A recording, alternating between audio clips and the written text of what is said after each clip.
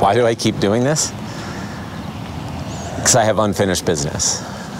I set out on this journey to be a world champion, and I'm not there yet. I've got a few more chances left. I found a few ways that don't work to do it, but I think I've got it in me, and that's what fuels every day. That's what gets me up in the morning. I left a comfortable job, 10-year, essentially job security for life to be able to look back when I'm done with this sport and know, rather than wonder what if. So I'm going to know.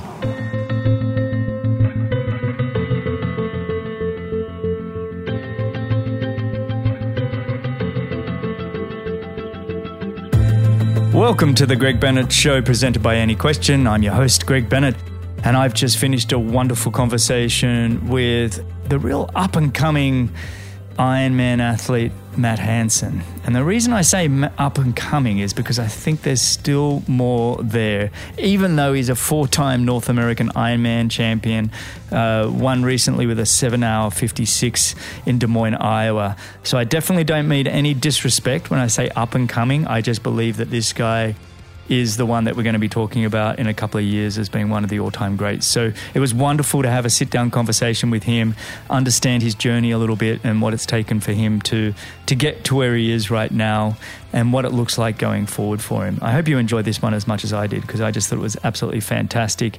The other thing with Matt, he's a professor of sports science. So he comes from a background of teaching, and he's taken that and he took the big gamble to go all in to become a professional athlete. And I just love that. And he also has his coaching business and everything else. So go check it out. You can also find Matt now on Any Question. So you can go download Any Question on iOS or Android, or you can go to anyquestion.com/Matt Hanson try, all one word. So that's anyquestion.com/Matt Hanson try. Go ask him questions there. He's already got a bunch of answers. You can find other athletes and other incredible people on Any Question. There's now almost 300 experts across about 8 different channels. So go check it out. That's Any Question, one word, iOS or Android. I hope you enjoy this show as much as I did. And remember, success comes to those who endure just one moment longer. All right, today I'm joined by one of the greatest Ironman athletes in the world. He's currently ranked 8th on the PTO World Rankings, and he's been steadily making his way up this list for many years. He's quietly gone about the job of winning major Ironmans, including 4 North American titles. Combine that with his multitude of half Ironman wins, and you start to see the incredible foundation that he's building. With his background as a professor of sports science and just his natural ability to run a fast marathon in an Ironman, add his discipline and determination, and I truly have him on course to become one of the real true greats. It's an honor and privilege to have him join me. So welcome, and thanks for joining me on the Greg Bennett Show. Matt Hanson, how are you, mate? I'm doing well. Thanks for that intro. It was quite nice, I guess. You're welcome, buddy. It's I try to make sure I include as much as I can in sort of a fluff up for the intro, and it's not hard with all of my guests. So, mate, how does it make you feel when you hear, 4 North American Ironman titles? Yeah, I mean, obviously that race has made my career. It's moved a couple times, been on different courses, anyways, but 3 of them in Texas on 2 different courses, and then the most recent one in Iowa. I mean, if you take those 4 races off of my resume, it's pretty ho-hum. But I've been able to at least show up for that one year in, year out. Yeah, I mean, it's pretty outstanding, mate. And to be able to do 4 from, it's not 4 from 4. Is it 4 from 4? 4 in a row? No. I've had an epic failure, a 5th, and a 4th as well. Awesome. Well, before we go into your races and what you've done, give us a quick update. Where are you at the moment? You're on break because you've just done an Ironman about 10 days ago. Yeah. Where are you at the moment? Right now, I am in Clearwater, Florida. Not too far from you. I came out here. My wife had a conference here, and so I thought it would be a good time to to come out and just kind of kickstart the heat prep for the next block of races that I have. So I'm swimming a bit in the ocean every morning, and then literally just riding my bike during the day and in the heat. Nothing hard or structured. I just kind of find a route on Strava or Garmin Connect or whatever that seems like a good one, and that's what I do on the day. So it's been a fun week. Mate, how hot is it at the moment down here, though? I can't imagine doing long rides in the heat here. It's like, I think I saw the other day, it said 91 or 92, but feels like 99 with the humidity. Yeah. On Monday, I started my ride at 2:00. And I had to bite my pride because I've got a roadie here, so just 2 bottles. But I did a 2.5-hour ride, and I had to stop for a bottle refill. With the real fuel was 114, and it was my first real day in the heat and humidity, and I was suffering. So I've gotten a little earlier start since then. How have you found it? Like Laura and I, we traveled around Florida and Australia, and then we'd go back up to Colorado, and everyone always talked about altitude, but we found the humidity, the extreme humidity, almost a tougher battle. In terms of fatigue and just and the wear and tear. How do you compare them? Yeah, I mean, the altitude will slow things down a little bit, but it doesn't like chronically zap the energy out of you like the humidity does. And I notice that even when I do like a sauna block or a steam room block as I'm trying to prep in Colorado for a hot race, that just having that extra load on the body definitely takes a toll. And, it's something that we have to be careful about because, we always, as coaches, we measure things in terms of TSS, but, if you're looking at the power meter or pace, that really doesn't show up in extra load on the body really doesn't show up. Do you think there is a really great training effect you get by training in humidity? Like, there's a lot of research on the training effects of training at altitude. Is there a positive effect that a coach can lean into or an athlete can lean into by sort of saying, hey, if I'm struggling here, it means I'm getting stronger for when I'm not in such a humid place? Yeah, I think that it can be done in blocks. I mean, for me, ideally, it's not something that I'm doing year round. I think that some athletes can handle it just a little bit better than others, but it's always, I guess, at least since I kind of had a heat stroke issue a number of years back, I've been struggling with the humidity component especially. And so I like to do it in 10 to 14 day blocks as I'm prepping for hot and humid races. Interesting. But maybe I need to do even more than that. Yeah, you're welcome. Come down here, mate. South Florida, it'll always give you that hot, humid. Even in the middle of winter, it's still, you get those warm days. But mate, this year, it's been pretty solid. You got to be pretty happy with it, I think. Looking at your 2021, you had a second to Barnett's at the 70.3 Ironman Florida, but a fourth at Clash Daytona, I guess. So it was a reasonable year, but this year you've come out swinging with a strong second place at Challenge Puerto Veras and, second at Chattanooga, 70.3 to Jason West, where you ran a 109, I think, which was it's insane. Anybody who's done Chattanooga knows that that's not a super fast race either. It's not. It's definitely a tough run. The bike can be fast depending on the weather, but yeah, that run is not an easy one. Yeah, last year I started off the year pretty well and had a little bit of a crash in May at St. George that ended up, I kind of tried to fight through an injury I got there and ended up having to have surgery right after the Collins Cup, which kind of derailed all my entire summer and then, all the way into fall. And so to get back and put together a modest day in Daytona was a big win for me because that was really just a few runs, into the next build after surgery and recovering from that. So it set things up to where I thought that I could have a good year, and I've executed pretty well, minus the race that really mattered this year in St. George. I'd like to have that one back. But, can I interrupt right there? Because looking at the results, your bike, what happened? Yeah, that's still been a huge head scratcher. If my power from St. George was within, a couple watts of my power in Des Moines, and I obviously ran well and I swam well in that race, and the bike acted, or the results or the data looks like there was something like a brake rubbing or something like that. It has to be. I didn't ever hear that or anything like that. But, when we kind of model things before and after the race, I'd been out there training for a number of weeks and had numerous runs on the course, and my CDA numbers were, in training kit were much higher than I had during that race. And so I'm a bit at a loss there. It's been a bit of a frustration. I didn't change anything on my bike setup that should have caused that from just, bottle placement or something like that. But, that almost sounds like an excuse. No. It's a discussion, mate. It's not an excuse. Where I'm here to soundboard with you, because when you look at your world championship bike of riding a 4:35 and 19 minutes off the leaders, 19 minutes, which is not right for you. And then you go jump forward only a few weeks and you go to Des Moines and the Ironman North American champs. You have the fastest bike, and that's 2 minutes over Tim O'Donnell, who's, we all regard as one of the uber bikers in Ironmans, and you're 2 minutes faster than him and you ride a 4:09. I mean, it is a completely different scoreboard. And that's the thing. You've gone from being way down the list to the fastest bike in 4 weeks. And you said the numbers are still pretty much the same.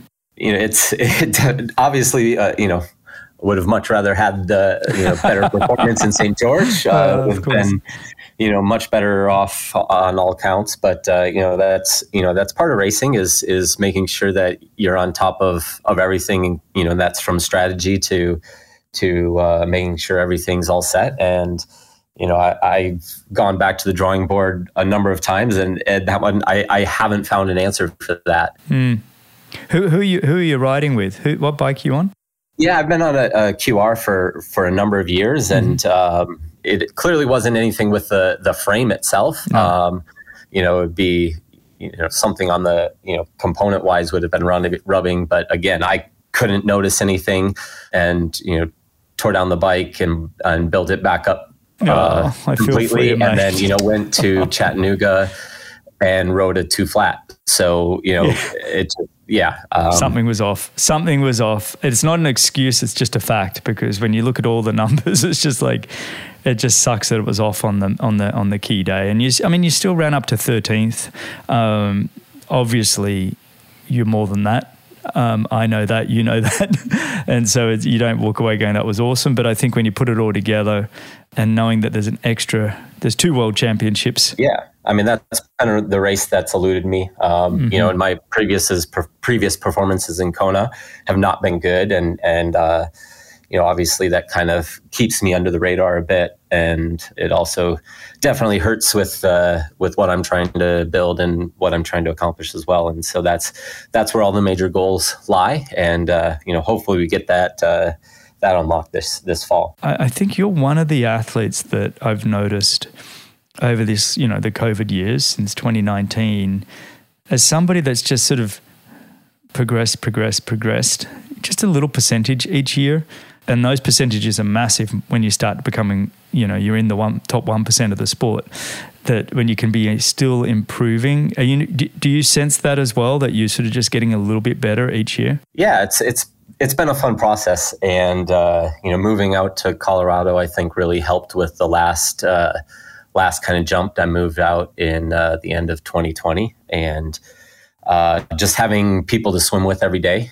Before I was swimming on my own in Iowa in a pool that really, it didn't even have lane lines. That was my training ground, and that was fine, and we made it work. But being able to swim and with Tim and Justin Metzler on a regular basis, and really get pushed by those guys, going out and riding with them afterwards, running with the crew beforehand. I'm up in Boulder twice a week, and just have that group to train with has helped bring things to another level, I think. And you can see it. You can see it. You got 4th out of the water in Des Moines last weekend at the Ironman North American Championships there. 4th and only, what was it, maybe 2 minutes behind? Was it Tim O'Donnell out of the front? A little bit more than that. I think I benefited from a long transition there. I was able to make up. I think the transition total was over a half mile, so I was able to take up a little bit. Get those long legs of yours bounding through. Exactly. You're very modest. You won't give yourself much. I kind of like, I try and pump you up and go, yeah, you had a really great swim. Yeah, it was a long transition. I'm like, no. It was definitely a good swim, especially because I was alone. To come out of the water by myself, only 2 minutes down from those guys I was very happy with that. I mean, I think Chattanooga the week before, to come out on those guys' feet was good as well. So definitely moving in the right direction there. Yeah, but I got to say, mate, your run in Des Moines, come on, 2:49. I know. For you, come on. Yeah, that was not my best run there. I did things a little bit different, and then definitely had to go into conservation mode for the last 10K. I even stopped in a porta pot for 2 minutes to pee. Oh, really? Yeah. Wow. I had a 7-minute lead and I was quite uncomfortable. So I'm just like, you know what? I'm going to just stop and regroup and enjoy the porta pot time here for a little bit. Was that hard to get going after that? It was so much better. I could stand up straight. Oh, really? You were really just busting and felt cramped over? Yeah. I've been really focusing on some of the years in Kona, or a couple of years after I got heat stroke, my body kind of freaked out and my sweat rate has gone up to upwards of 8 pounds per hour. Last time I actually did Kona, when I wasn't injured going in, I lost 20 pounds during the race. And so I've been really working on that. And so that was the last 2 fulls that I've done are the first 2 times that I've ever had to pee during a full, since, basically the overheating incident that I had that kind of rewired my hypothalamus. Oh my goodness. 20 pounds. So that's 8 kilograms. What are we talking? I'm trying to convert quickly 2.2 pounds to a kilogram. So people can do the math there, but that's insane. That's a lot, mate. Yeah. Yeah. I flew out to the University of Connecticut, worked in the heat lab there, and they have the Corey Stringer Institute, which is one of the best heat labs in the world. And they were pretty baffled. I was in there. I was 8 pounds an hour and 3 grams of salt. So I've been working on different ways to try to get that down, and spend a lot of time working with the guys at First Endurance. And then also Delta G now, I've been incorporating ketones into it as well, just to allow me to take in more salt and keep the osmolality a little bit down. So it's been an experiment, and I'm finally getting on top of it. I'm feeling I've been racing. Chattanooga was definitely hot. I ran well there. Kind of derailed a little bit at the end of Des Moines, but I think a lot of that was because I was so focused on the fluids that I let the calories get away from me, and my heart rate never drifted up. And so I was just watching the heart rate and so concerned about fluids. And I think that, I just got light on the calories. So that's an easy fix. Wow. I mean, you're talking about, by the way, everybody, this is a champion's mindset. He's run a 2:49 off a 4:09 bike to finish up with a 7:56 win. These splits are insanely incredible, but I love the fact that you're just trying to dial in and find more and more. Let's face it, a 7:56 isn't going to win Kona anymore. If that's my objective, I've got to find the answers, and I've probably got to run sub 240 off of a 4:15 bike there. Yeah, the math is changing rapidly. They're numbers that 10 years ago none of us were talking about. Now it's like, it was always, if you do a 4:30 and then if you back it up with a sub 250, you're on the podium. Yep. And now it's like, you're not even top. No, those numbers don't count anymore. You got to be 15 minutes faster on the bike, and a good 15 minutes quicker on the run. It's insane. Yeah, I really think that was a unintended benefit from the COVID shutdown, is when we went from racing all the time to being forced to essentially train for 12 months straight. You just coming out of that, either people were really hungry or we just got a lot we benefited from like solid training blocks. And I think we can learn a little bit from that, just because coming out of COVID, things got so fast. What do you put that down to? Just the year of training, or are we talking anything in equipment or gear, or the way we train? Obviously it seems like the Norwegians seem to have found something that they're doing that, everybody else is scratching their heads and going, okay, we got to start dialing in as much as we can as well. What's happened over these last few years? Yeah, obviously technology is getting a little bit better. And I think really part of it is just like we need to see that what's possible. And then once we see it, then that becomes the new norm. Like it used to be 241 was the fastest you'd see. If you ran under 241, that was like the ceiling, right? Where, the shoe technology's come a long way, but I think it's just like seeing it happen, and your high 230s is kind of necessary to plan on winning a race. And it makes sense though, right? Nearly every one of you train your long runs potentially at 6-minute miles, 3:45K pace. Not to bring it back to me, but that was the kind of long running I was doing 10, 15 years ago. It was like, that was your barometer. You do your long runs at 3:45K pace. When you slow down, it goes to 4-minute Ks, or 7-minute miles. But really that's your level. And yet we found in racing, it was very hard for everybody to stay at that pace. But now we're seeing the best hold on to that kind of pace. Yeah. And negative split, going out at that pace. Yeah. The shoes are extraordinary. There's probably something in that for sure. Who are you running in with shoes? Yeah, I've been with On since 2015. Okay. Definitely been a fun project to be a part of, as they kind of they'll be launching their Gen 3 carbons here shortly. Yeah, they've got their own super shoes now as well. I think Nicola Spierig ran in them to break the 8 hours the other week, didn't she?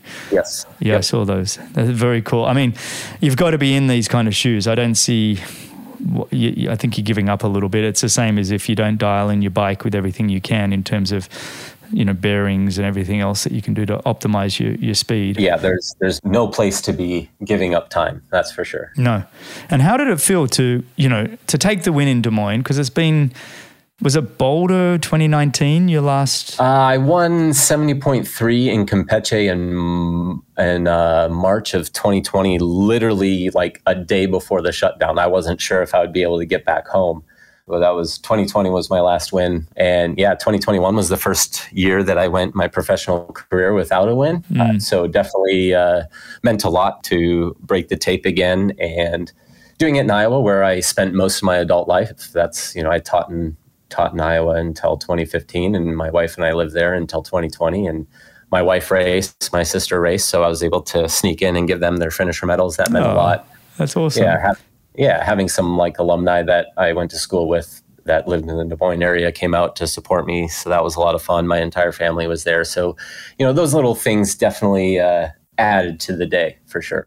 What is it about Des Moines, Iowa and triathlon? It's actually got quite a history with the High V triathlon, which Laura and I were very fond of in our careers. And now it's coming back with Ironman.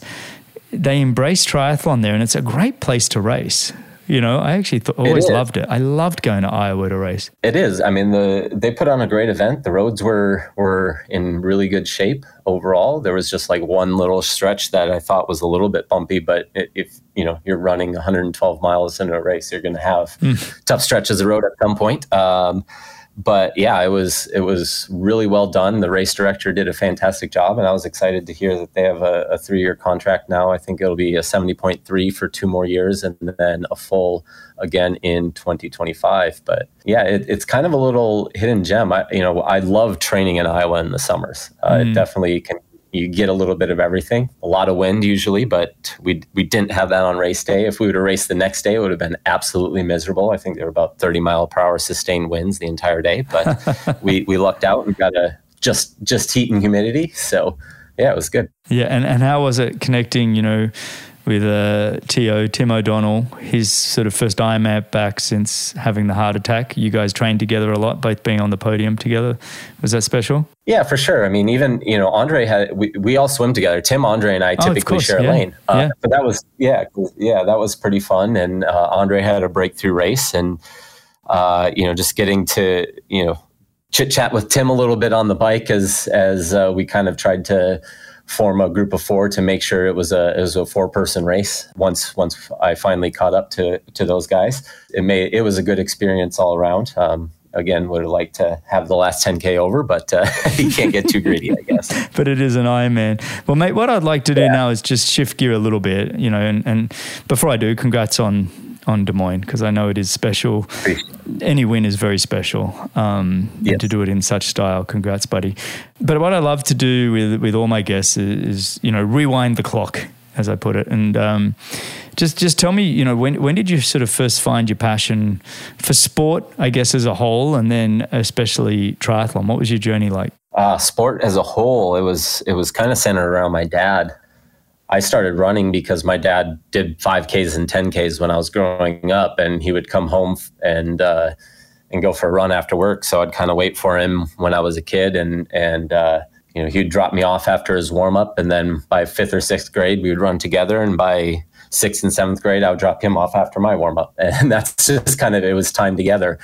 But my main love as a kid, and even into college, was wrestling. I wrestled up until I dislocated my hip in college, and any running that I was doing was to make me a better wrestler at that point. And at one point I had discernible muscle mass on my body and looked a little bit more like a anaerobic athlete, but kind of had to morph that a little bit. I could not have believed that with you, because how tall are you?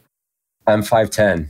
5'10". I always think of you much taller than that. Nope. 5'10", but yeah, I was a tall 140. Nope, always been 5'10", Greg. Yeah. I don't know. Maybe the way you run with that loping run style of yours. I don't have the stride of a 5'10" guy, that's for sure. No, that's awesome. Oh, so you came from wrestling. And I did. Running and wrestling. But then, that next step, when did you kind of find triathlon? So when I was 16, a wrestling coach that I was at a wrestling camp, and he challenged me to make a list of 50 goals for the next 10 years. And it was just, my dad had taught me early on the importance of goals. And so, when a guy that I really respected gave me this task, I took that pretty seriously and ended up carrying that piece of paper around for 10 years. And one of those, for whatever reason, I knew nobody that had done triathlon or anything like that. I'd seen the Ironman, Kona edition on TV. That was my extent of it, of understanding of the sport. And so one of them was to just do an Ironman triathlon. And so when I was working on my master's at age 25, that was one thing that I could still go after. And so decided to buy a cheap used bike on eBay and do a Coeur d'Alene. Wow. That's amazing. Of that 50, was the Ironman one of the bigger goals? What else did you have on? No, that was really one of the ones, to be honest, that was at the end as I was trying to get to 50. I mean, getting the first 35 was pretty easy, but you're a 16-year-old kid. You have no idea what direction your life is going to go, and so I think it was literally number 47 or 48 on the list, and I think it was the next one after that was own a monkey. Own a monkey? No. Did you own a monkey? I didn't. No, evidently that's... Oh, what a failure. You failed. That's awesome. What a classic.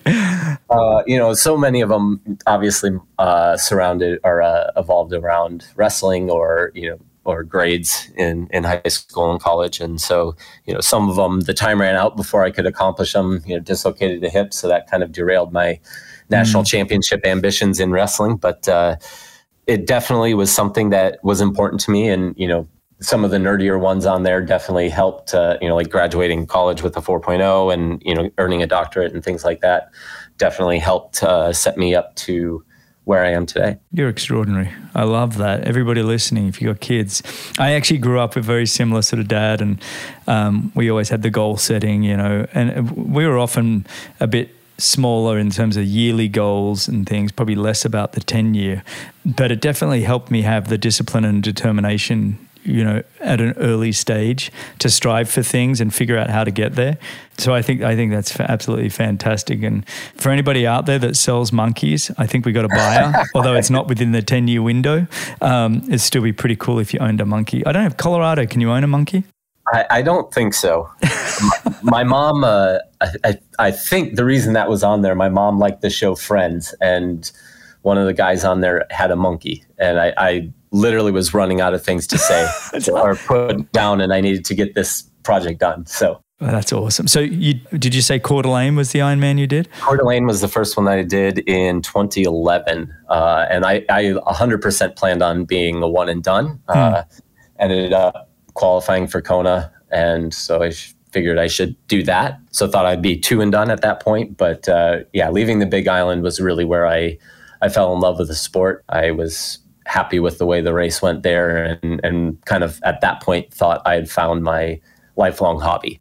And so leaving Kona, was it identifying that, hey, I've actually got some ability here? Was it kind of that feeling when you left Kona, or was it just, I love being around the people, I want to keep doing this? To be completely honest with you, when I was sitting in the recovery area in Coeur d'Alene, Croy was at the table, and I was a complete noob. I knew nothing about the sport. I knew that he had won, but I didn't know the athlete that he was at that point. And we were just chit-chatting afterwards, and he was like, oh, well, how'd it go for you? And I said, oh, it was my first one. I did this. And he's like, well, what'd you run? I said, I went 3 flat.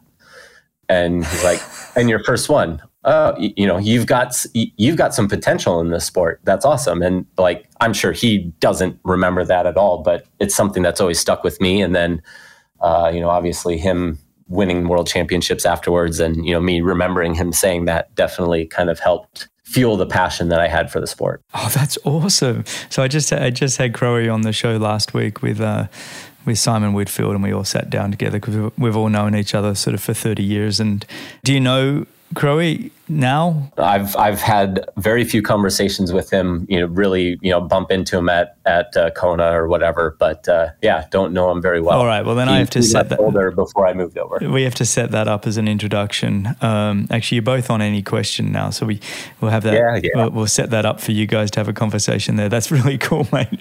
I love that, and I love the way he runs, or the way he wins. It was setting up, and that's my pathway to winning a race is executing it like he did. So it was an easy person to look up to. Yeah. Well, he's also one of just the best men around. You can't go wrong the way he carries himself, and he's a great human being. And I love the fact that he fueled your desire there. And so going along this journey then, was there a point where you said, okay, I'm going to go all in here. I have some ability, I love what I'm doing. Or has that been a gradual process, or is it sort of a one-off moment? It was definitely a one-off moment. I had set a goal in 2013, just to get good enough to earn a pro card. I'd had, some good amateur races in 2012. And so that was the goal for 2013, and ended up doing that the first race of the season. And so I was like, great, I earned the pro card. Perfect. And then the goal was to win the age group division in Kona in 2013. And I never planned on racing as a pro. It was just I wanted to be good enough to know that I could. And then went to Kona in 13 and headed multiple flats and kind of sat on the side of the road for way too long. And obviously that meant that I didn't have the day that I wanted there. And so I took my pro card so I could revenge race in Arizona. Had a fine day there. It was a huge PR for me, but it was, I think I finished 15th or something in the field. So nothing impressive, but it was like, okay, yeah, I kind of belong here. I'll race as an amateur. Came back and won Ironman Chattanooga in 2014. And then, I was still teaching full time, and came back into 2015 and won the first North American Championship. And this was the moment that changed things was, I won. And then when you win, you stay there until midnight, hand out the finisher medals. And then I was in the water at 6 a.m. the next morning, and then give the award speech afterwards. And then I had to drive 17 and a half hours back home to teach the next day, 8, 9. So I literally just went straight to the school, showered and changed there, and then taught 8, 9, 10, and 11 o'clock classes. And I'm like, I can't keep doing this. I need to look back and know rather than look back and wonder what if. And so that was kind of during that drive. That was when we had some long conversations between my wife and I, and I'd literally just been granted tenure. Essentially, I went through the review, but it was a tough decision, but my wife supported it, and yeah, that's been the direction we've been going since. What a scary decision to make. To have such extreme options, people always, I'm not a huge fan of options. Sometimes I'm like, just tell me what to do. Complicate things. Yeah, it's like that's, you've got tenure as a professor and you're a professor of sports science, correct? Yep. And so when you say you were teaching, was it specific areas within sports science or as a whole? I guess that was one of the things that made the decision a little bit easier is I had started the program of just the general exercise science program, and it started with 7 people my first year. In my 4th year, we had 70. And in a small college, that was 10% of the student population. And I was still the only professor. So I was very much overloaded and feeling a little bit run down anyways. And so that made things a little bit easier. And unfortunately, that was what it was going to take for the program to grow, because they weren't going to hire anybody while I was still the idiot doing multiple people's jobs. And so I left and they hired 3 people to replace me. Oh, that's awesome. Yeah, there's nothing better than knowing your value. It's like, wow. And so you basically have made that decision. It's having your wife with you to be able to share that and discuss it with on a 17-hour drive. Any kind of, do you look back at that? Any kind of ever regrets, or like, do you look at it as a potential, I can always go back to that? Or are you all in and I have to make Ironman work for me? No, I mean, I could go back. I do not want to. I want to make triathlon my lifelong, what I do for the rest of my career. And, that's why I've worked hard on the coaching front to develop that the way that it is. It was not easy. It required a big mind shift on my end. That from the rest of 2015 and into 2016, I had the worst stretch of racing that I've ever had. And I really think that it was because before I was doing something that I loved and, it was my hobby. And then I was adding a lot of additional pressure on myself to perform. And, it's not my hobby anymore. It's my job. So my stress relief became my stressor. And I don't think that helped me race to the best of my ability. And I was not having much fun. I was not much fun to be around, I'm sure, in the house, because I was, feeling stressed that I had just put us in a tough position. And I ended up, finding that I needed a change. And, that was, included a coaching change. And that's when I found Dibbo. And it was just it was the approach that I needed at the time. The coaches that I was working with before were great to me. They treated me very well, but just got to the point where I personally needed a change. And so I kind of started everything from the ground up. And yeah, since I've started with Coach Dibbs, it's been a lot better mindset. It's been a lot better or easier to be in control most of the time of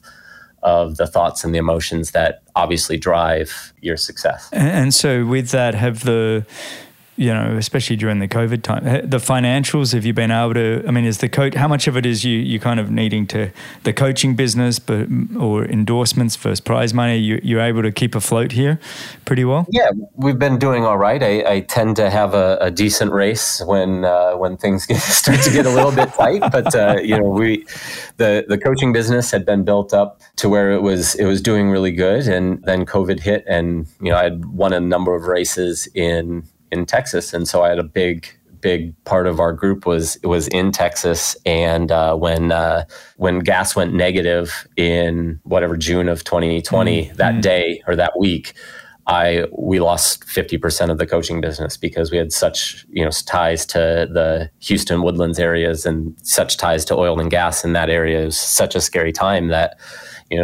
I was hit pretty hard. And then we moved from Iowa to Colorado, had to try to sell a house and buy a house, and things were pretty tight. And then, Daytona happened, and, had my biggest payday, to date. And, that brought a lot of publicity, which kind of helped me build the coaching platform back up again. And so it was just kind of a very well-timed event on a number of different levels. It's amazing, isn't it? It's like the universe it's almost like we try so hard, and at times you think, is it all just mapped out already?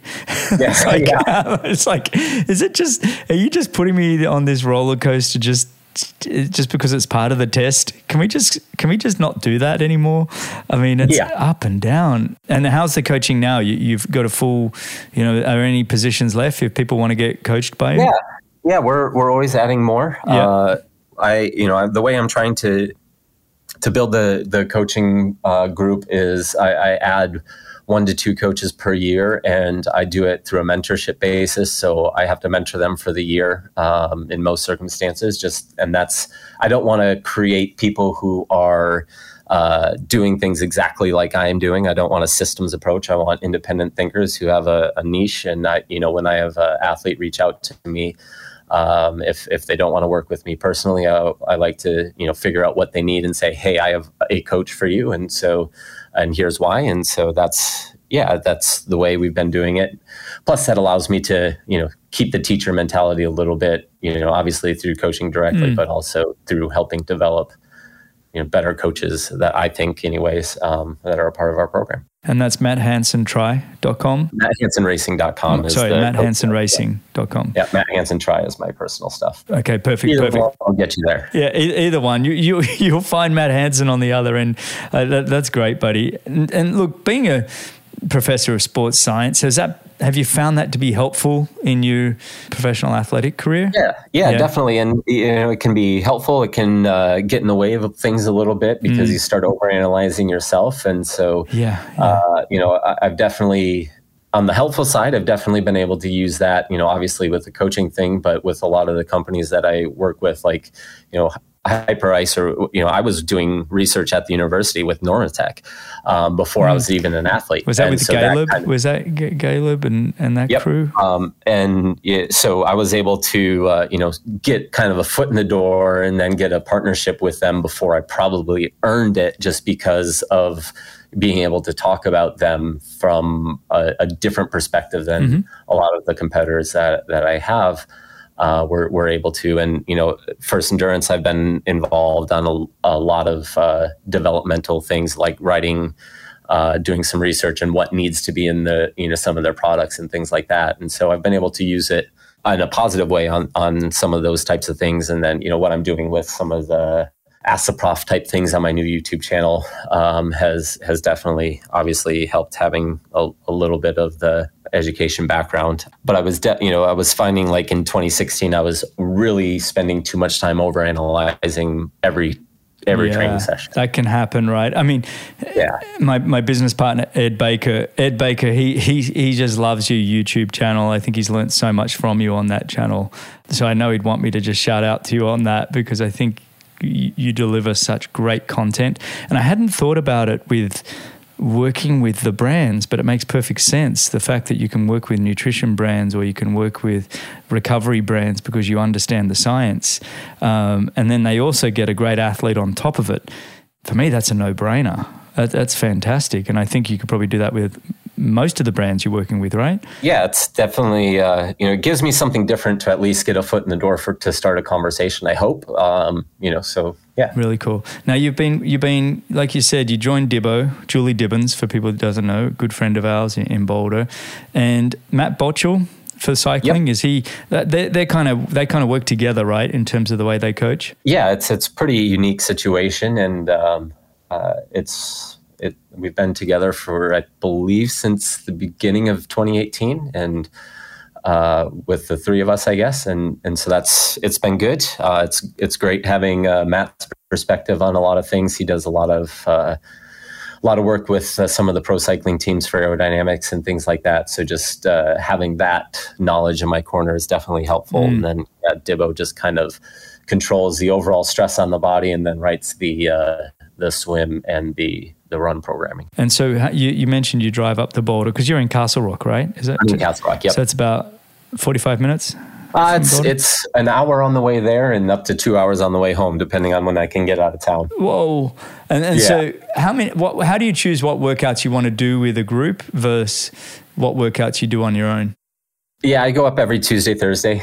Tuesday is, Julie's infamous terrible Tuesday. So we run at 7 and then swim at 9 to 10:30, and then I have a strength session with Kevin Purvis at 11, and then we have a bike session typically at 1 or 1:30. Then I go to PT and then drive home. So it's definitely a full day. I try to use that time wisely, but I'm definitely smashed by the time I get in the car on the way home. A 2-hour drive home? You listen to audiobooks? What do you do? Oh, yeah. Typically audiobooks or it's actually been a good time to get on the phone and I'm not always the best at being a friend or being, so calling family or calling some friends. Yeah, that makes sense. Yeah, good on you. Yeah. So that's been a good time, good way to use that time. And then, Thursdays, again, we have that a run in the morning, squad swim, and then I typically have a second run in the afternoon.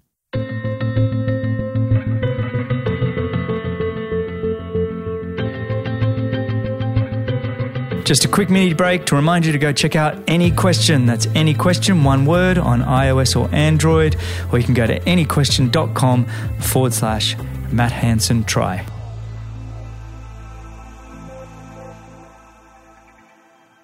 What's some of the biggest training days you've ever done? I'm just curious about that kind. Does Julie do massive days, or did you used to do bigger days when you're on your own? Have you ever gone and done something extreme?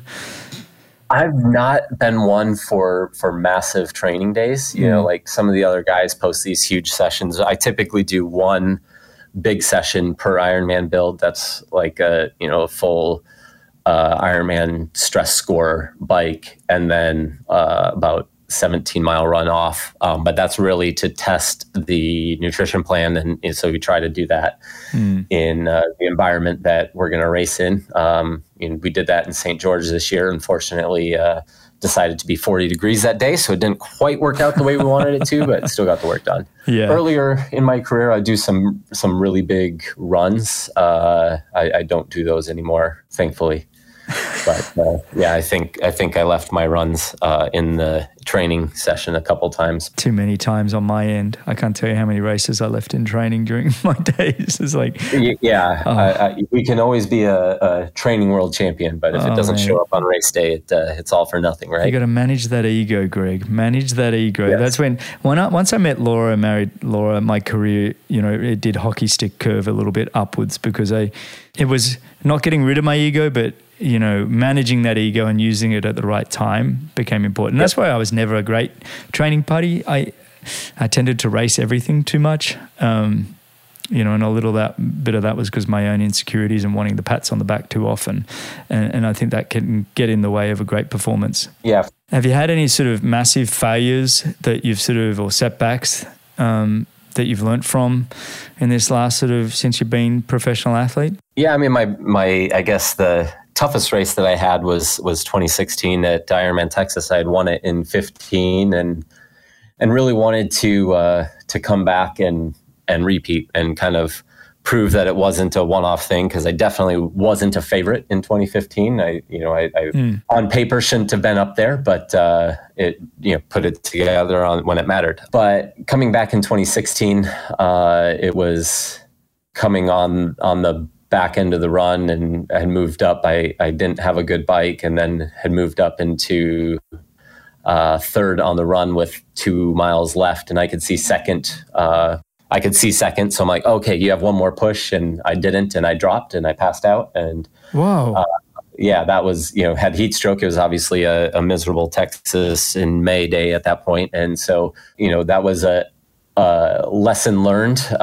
It took me quite a while to even just accept that it was a mistake to push. Like, I was still kind of in the wrestler mindset as, you go for broke or, you go home. And, at that point, if I would have just kind of protected third and been, got to the finish line, I would have, had a trip to Kona that year, I still would have been on the podium. And, instead I ended up having to try to fly to Cairns and perform there. And I crashed there. And it definitely set things back quite a while on a number of different fronts. And it was a hard lesson learned, or a number of hard lessons learned. Yeah, but it's so awesome to have that.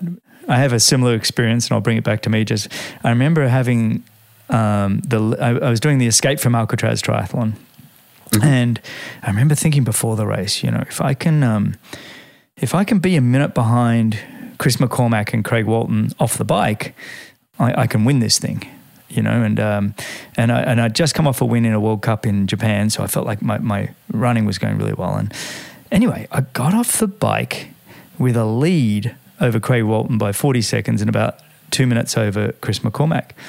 And rather than saying, okay, you've got this, just manage the run, I decided, I'm going to destroy these guys. And so I sprinted. I absolutely sprinted all the way around to the turnaround on the beach there at Alcatraz and made the turnaround and saw the guys on the beach. Macca even gave me a high five. It was like I was 3 to 4 minutes in front by now. Like in an Olympic distance race, that's night and day. Yeah. And then I ran to the sand ladder, got up the sand ladder, and look, the sand ladder is always tough. But when I got to the top, I suddenly felt like, whoa.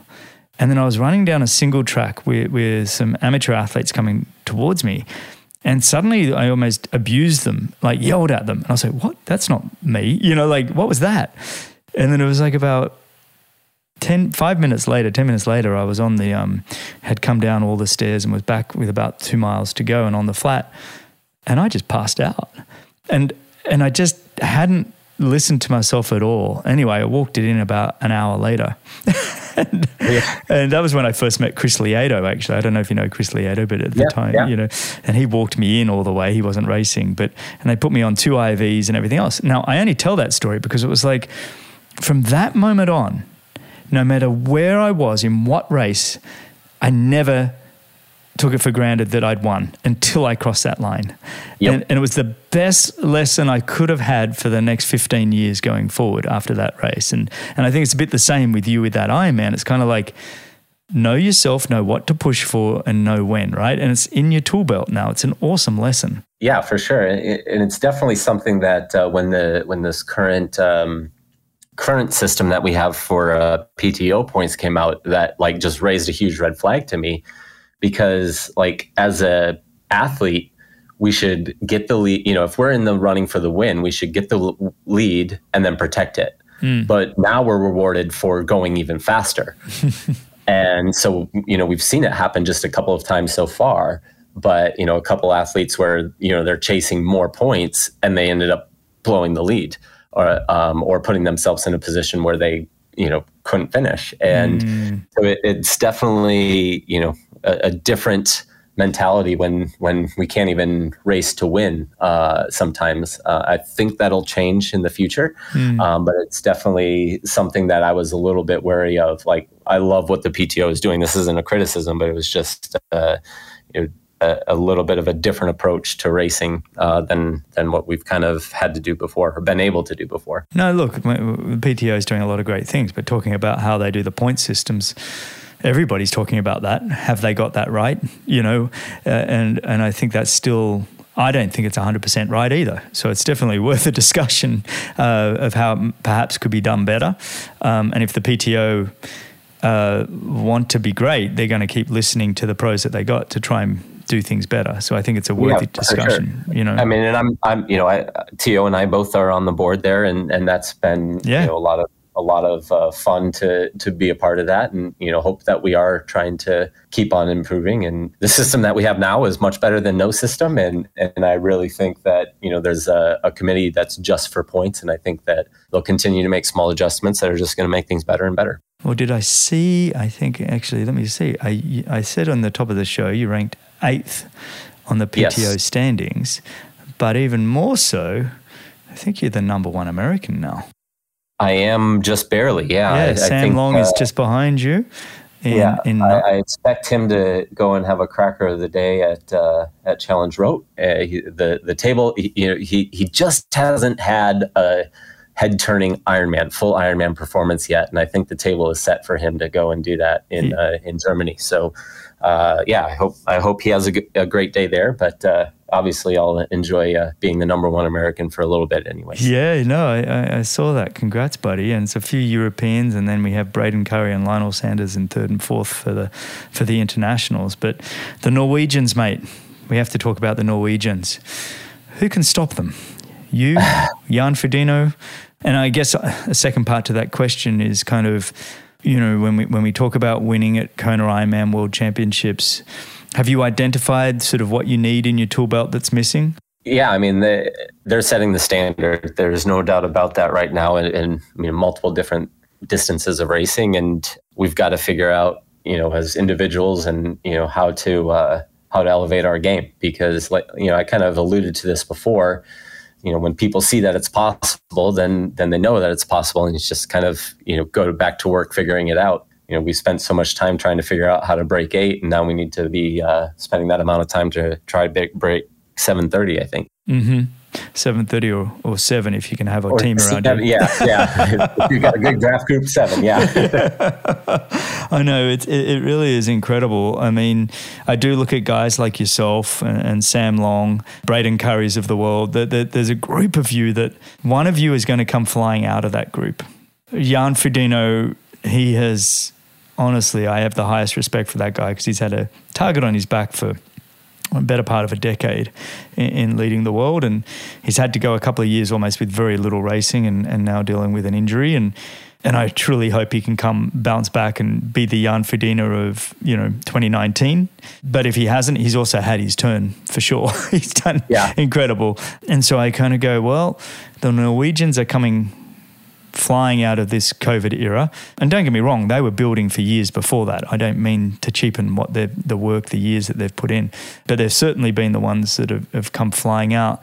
But I do think there's going to be one of the guys that I just mentioned there, including yourself, that potentially is going to be the one that changes the game as well and lifting the bar. I'm just curious if it's all mental, kind of what you've hinted at, now we just got to get our heads around it, or what is it, physical or emotional even?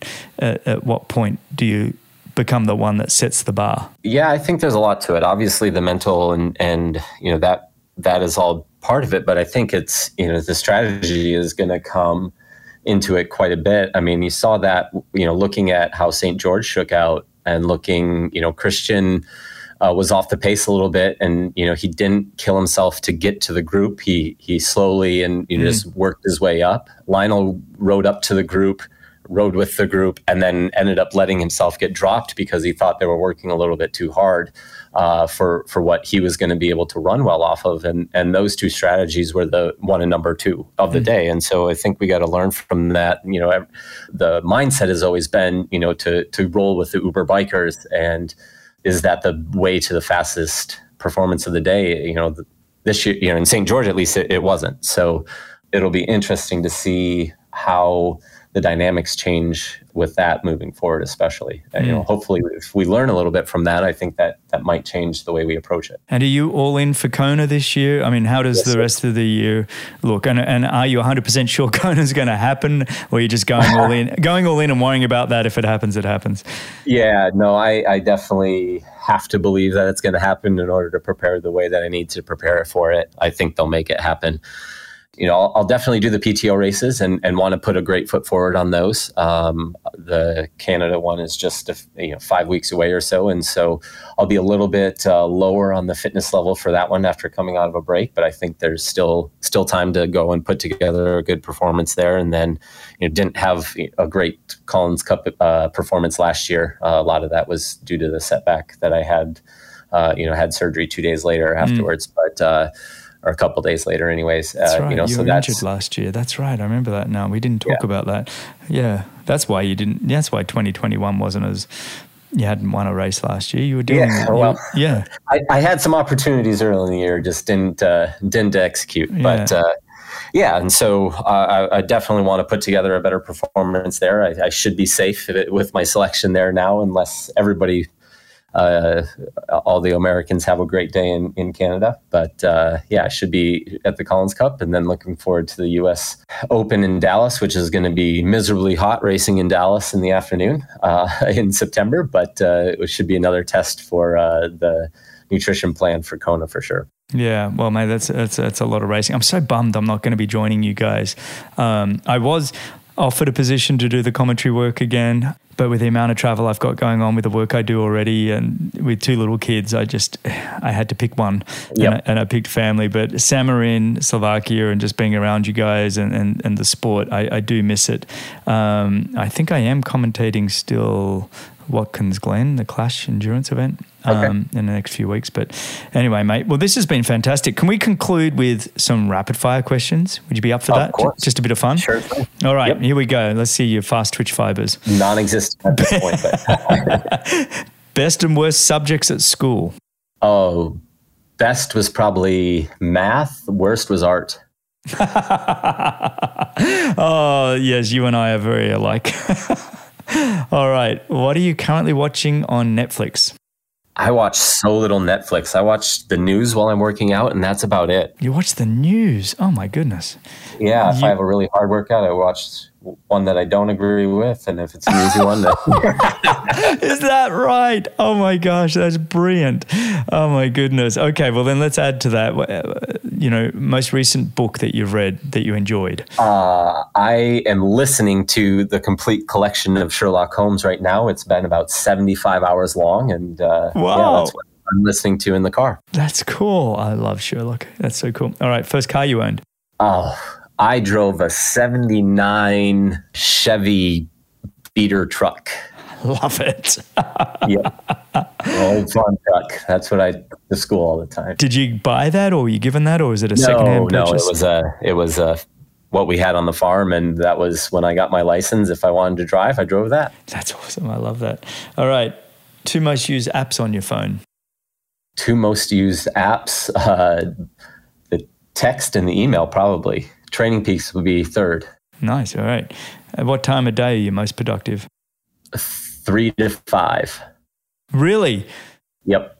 I finish workouts for the day. I try to be done by 3, and then that's 3 to 5 is kind of when I go through the coaching stuff and get everything. I try to be done with that by 5 when my wife's going to be nearing home anyways, and then try to be off the computer then. Wow, you and I are completely the opposite there too.